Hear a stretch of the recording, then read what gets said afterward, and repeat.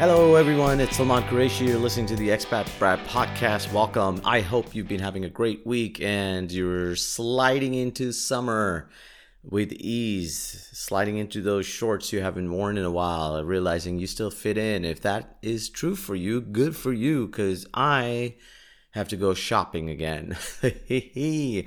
Every year, I'm at that stage now. Every year I go, I'm going to be ready with a summer bod, and we may have to redefine what summer bod means. It's the kind of body that you want to have covered up more, or it protrudes out.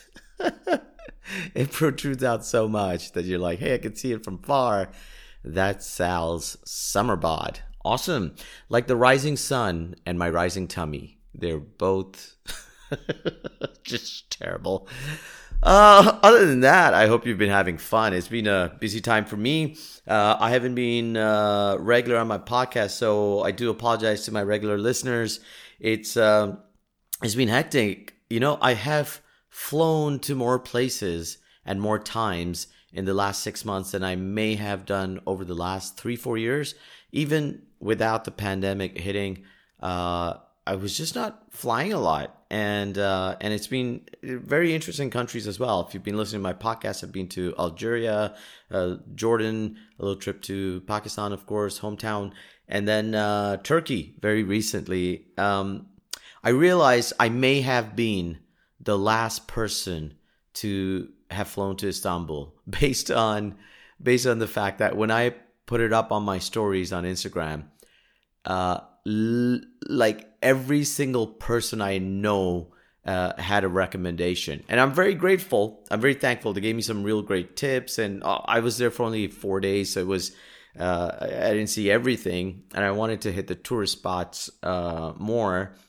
But it's just a sheer number of people going, hey, make sure you go there. Make sure you try this cafe on the corner of this street. Make sure you walk down that way. And some really cool, fun suggestions, which was nice. But like I said, it just made me realize that probably, you know, I'm the last person to go to Istanbul. And it was cool. I went with my wife, my mother-in-law, and my little kiddo, Zayan. He's 4. I don't know how fun it is for children unless you travel around to other places, but we kind of stuck to a lot of the traditional, like I said, tourist main spots. I wanted to hit those because back when I went to Jordan, I didn't really see the things properly, and it just felt empty to not have, you know, tick that off. I think the first time you go, just tick that stuff off, man, so you don't feel like a complete moron. Even though I'm not a big fan of touristy spots and stuff. Turkey, Istanbul, some of that stuff was great, right? Like the good stuff about it was just seeing some of these things I've always wanted to see. The Hagia Sophia. I'm still not sure if that's how it's pronounced. Clearly traveling hasn't helped me become more cultured, but it was for me personally, that was one of the hardest hitting places. Like, you know, just this a sudden calmness, and like it was just very nice to be there. It was a very cold day when I went in, just out of the blue in the middle of May. You just had this super freezing day. Zayan fell asleep cuddled up in his blankets on his prime. And the architecture and the history, just thinking about the history of the place, for me, it was very surreal and very cool. I do think, you know, was it the Byzantine builders? They must have had like a serious case of like neck strain looking up over there if you look at the height of the ceilings, and I'm like, how did they build this back then? And so much of it is preserved. What was sad though was that they've covered up a lot of the church stuff. And it's less of a museum, not a functioning mosque. There was a prayer going on when I went. And I know maybe some people want that, but for me, it was kind of like, you know, just covering up the church stuff was a huge disappointment. I forgot. I kind of had heard about it at some point, but I was surprised when I saw it and I remembered that, oh, this is what's happened there. And you know, I wish I'd gone 5 years earlier. Sarah had, my wife, she'd been, and she said, you know, she's like, it was so beautiful. Some of those paintings up there, the depictions and stuff, that she was also really annoyed at the stuff being covered up. So that's really sad that they've done that. I think, it was a church and a mosque. It's a unique piece of history. And, we should honor that and just preserve it and get to see it. That's my 2 cents on it. I'm sure everybody's got some other thought about it, but I just wish I'd seen that. But overall, the whole place was quite, it was still kind of special. And if you walk out, the Blue Mosque is like a 5-minute walk across this park, and you go in there. I didn't really see it properly because, like I said, the day we went, it was super cold, and Zayan was sleeping with me, so I was handling the pram while my mother-in-law and Sarah went in. And they loved it. Again, it's a unique, kind of stunning blue tiled interior. I think Zayan might have referred to it as the Smurf Mosque or something because he thought blue and blah, blah, blah. I'm kidding about that. But it would be hilarious too if we had walked in and they were all like running around in the mosque with Papa Smurf leading the prayer. He does have a beard. Are we on to something? Okay, well, I didn't get up to the Blue Mosque, and I'll come back to that as well. I saw the courtyard very quickly, and the entrance just very quickly, and we got out. I did spend a lot of time because, lo and behold, I was with 2 women, not to stereotype, but I'm stereotyping, at the Grand Bazaar. And that again, I thought, I really am glad I did go in there because you think about how actually old it is, and at the entrance, they still have, I suppose, the original gates with the years like 1400 something. And you think about what sort of things must have happened through these little alleyways and stuff. And that part was kind of cool again, just because of the history of the place. But it's quite interesting. It's like it's a shopaholic's paradise and a claustrophobic's nightmare all rolled into one. The salespeople are really good. They've been probably doing it hands like families and families of it, so they're like the masters of the art of preservation and stuff. They'll convince you need that 10th Turkish rug or the 20th fridge magnet and stuff, and so you have to kind of be careful about it. But I think we kind of enjoy looking at the stuff. You got to bring your bargaining skills to the table here and just be wearing comfortable shoes, okay? Getting lost, haggling your way out, I think all of that is part of the night, the experience. And it's cool. It was nice. It's built near other spice markets and whatnot, and I didn't see all of it. I don't know what all I saw, to be honest. It's just so huge, and we had multiple gates. Every time we exited, we were like, okay, because we went there twice over 2 days, and I was just like, I think this is where we came in last time. Nope, that's a whole new entrance and exit we found coming out. There's one thing, don't eat. I'm going to go into these things in a bit later in the episode about things to watch out for, but I can't help but tell this one right now. Do not eat around in cafes around that area. Okay, these are like, if you're a Dubai Saudi kid, you know what cafeterias are like, right? I'm talking about Jabal al-Noor type and the shawarma shops. So you have those doner kebabs there, and those kind of cafes. Same look and feel, and you would think the prices would be similar to cafeterias around. Nope. The touristy sites charge you so much. I don't think it's like a scam. I just think the prices are hiked up a lot, but just too much for that kind of stuff. Having said that, the food was really fresh and really nice. Meat was really good there for some reason. The fruits were awesome. So I did enjoy eating. But if you go away from the touristy sites, you'll find normally priced places which are very affordable, and the food and the people are really nice. Okay, so that's one of the problems, like any other, obviously, like any other touristy kind of country, right? What else did I try? I tried Turkish tea. They give you that a lot. The coffee and the Turkish coffee is also really good, as people know, but to have it there, they have these tiny tulip-shaped glasses to serve it in. They're kind of like shot glasses for tea enthusiasts or coffee enthusiasts. Like it's like you'll be sipping tea like a Turkish cowboy downing shots at a salon. It's a caffeine-infused game of bottoms up. No, I liked it. I liked the tea and the coffee there as well. It was nice. They want to offer that. And of course, you cannot miss the Turkish delight when you go there. You know, when I say you can't miss it, you can't, because they force it down with everything. Everywhere you go, everything you buy, it's almost like anything you buy, they give you Turkish delight with it, which is cute. And they're really good there. I wasn't a big fan of Turkish delight when I was growing up. And my dad always loved it, and now I have a newfound love for it. It's great. Like, you know, it's this sweet treat, sugar-coated adventure for your taste buds, because they're different flavors as well, you know, and I have to be honest, like, they're kind of addictive, you know. They should come with like a warning label or something, like caution may lead to uncontrollable cravings and empty wallets, because we ate a lot. I was hooked onto that stuff. We bought some home as well. Moderation is key, unless you want to turn yourself into a Turkish delight addiction support group or something. So it's good. And when I say they have it everywhere, even in the hotel we were staying, this was the Conrad Bosphorus. Bosphorus is the area. It's kind of near enough to the ferries and the riverside. It was a river, right? And so it's a cool place to be. The hotel's very nice. The staff amazing. And they would leave a couple of Turkish delights for my wife and I in our hotel room, and for my mother-in-law in her room as well. Really good, different flavors every time. And that was a nice little touch. They also gave like a little cute package for babies and kids, because they saw Zayan. Very nice and helpful when they see kids and prams. So they had this nice shampoo set that they gave on after the first day when they realized I'm with a kid.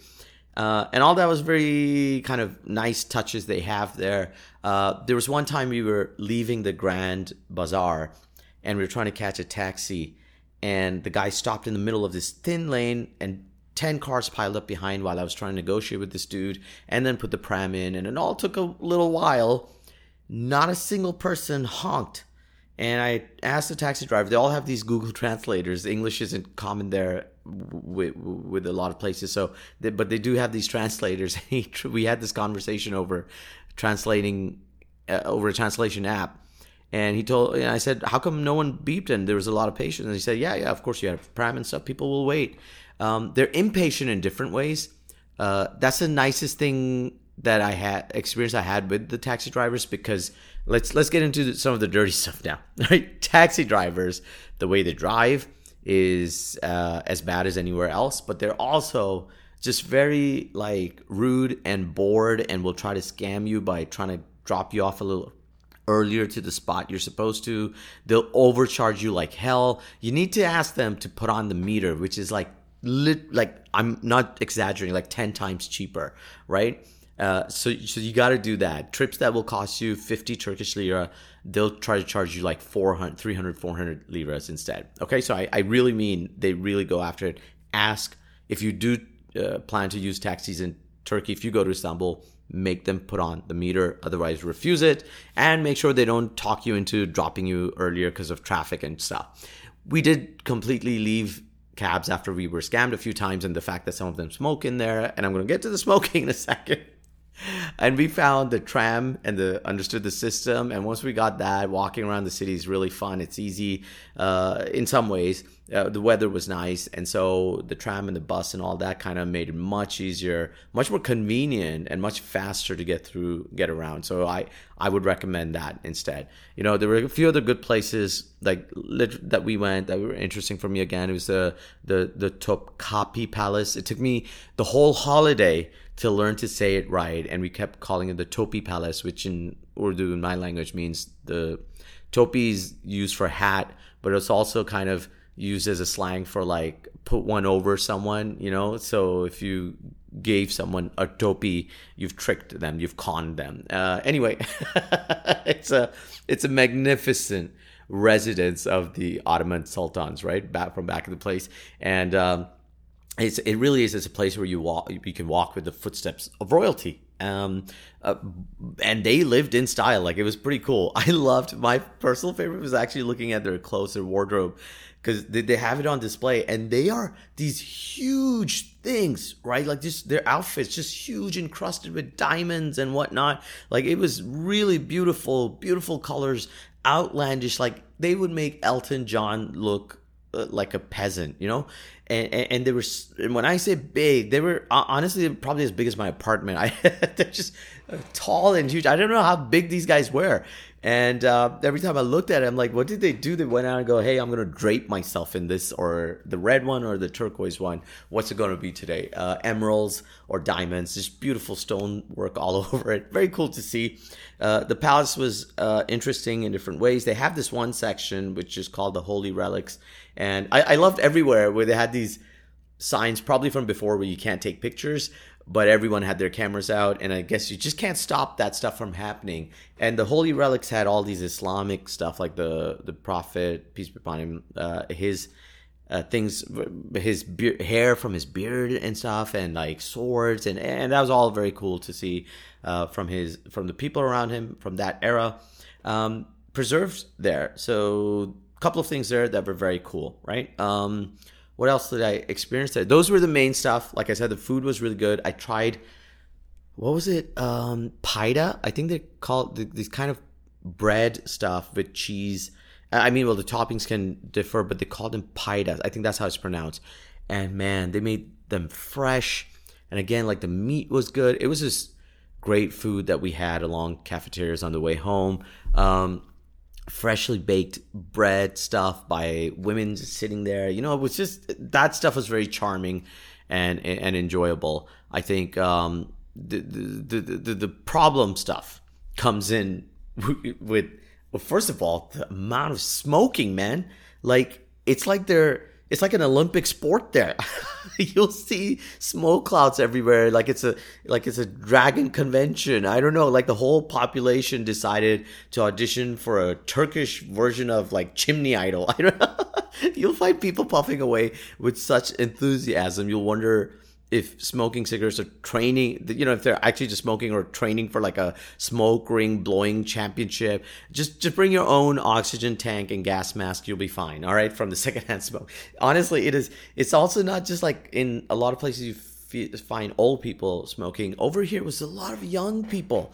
A lot of young people smoking. I wanted to run up to them and go, hey man, the 70s are over. No one else in the world is smoking anymore. Maybe vape just so you look more current. But that was one thing that really shocked me. The cigarette thing was quite funny. It's big there. And then there's the infamous rudeness of staff. All right, so there's a huge difference. I think I was warned by some friends that Turkish people can be rude. I think Turkish people largely were very nice, especially in the hotels and on the streets, the common people. But the staff at most of these places, oh wow, it's like they perfected the art of grumpiness. Okay, maybe they attended like the wrong training course. It's called Customer Service with a Scowl seminar. Don't be surprised, right? If you get there, you get like a cold stare when you ask a question of the staff, and they just developed this superpower of teleporting away whenever you need assistance. You can never find them. If you run into them, they won't answer your stuff. They like almost I don't know. They're practicing something, right? Like the grumpy games or whatever it is that they're doing. You could you really need to try on smiling big and charming them to try cracking their poker face while I know. But I had some bad examples of like at the Topkapi Palace again. There was this place where they had stairs and I'm with a pram with Zayan like lying in it. You know, he's tired. He kept taking breaks. I'm glad we took a pram. And I'm like, hey, is there another way to go down? And he just like shrugs. And I'm like, well, I have this pram. And he shrugs again, the dude just with a scowl on his face. So I'm like, okay, what am I supposed to do? And he just like shrugs with bigger shrug. And then these two people, and again, I don't know if they were Turkish tourists or there were a lot of tourists from everywhere, Europe and everything. But two men just came and helped me take the pram down. And I found out later when we were leaving, there was like this what do you call it? A place to roll up. Oh my god, I'm forgetting the words for it. But you know, like a what do you call this? A plank type thing. Like you could just go up there and roll up for people in wheelchairs and prams and stuff. And I was just like, why didn't you just point me here? I wasn't asking the guy to build one, but this was the common thing everywhere. When we went to the museum, there's another museum. I forgot the name. Was it the National Museum or the Antiquite Museum, something like that? And it's right next to that palace. And again, the entrance, the security was made like, it had this cabin where you had to go up the stairs, go through the metal detectors and come back down. And I pointed at the pram and he's like, no problem, come up. And I'm like, no, there is a problem. I have a pram. How do I bring it up the stairs? And he's like, no problem. He's just sitting there staring at me. And I'm like, dude, what do you want me to do? How do I do this? And then again, there was this kid was Turkish. He just went, sir, I'll help you. And he picked it up and helped me take the pram up. But they had made no offer to help or suggest solutions like, hey, there's a side way, you can roll in through there and just do the bags or something, right? So that kind of stuff was a real letdown over there, and they really need to have more people walking around helping people. And when I mentioned the Blue Mosque, I didn't have much time because I was stuck with the pram down. Even I had to walk around a lot to figure out if there was any place where I could go in. And they've almost like decided if you are on a wheelchair or pram, then it's your fault. Okay. So I even found a gate where it said, this is the entrance for people with disabilities or whatever.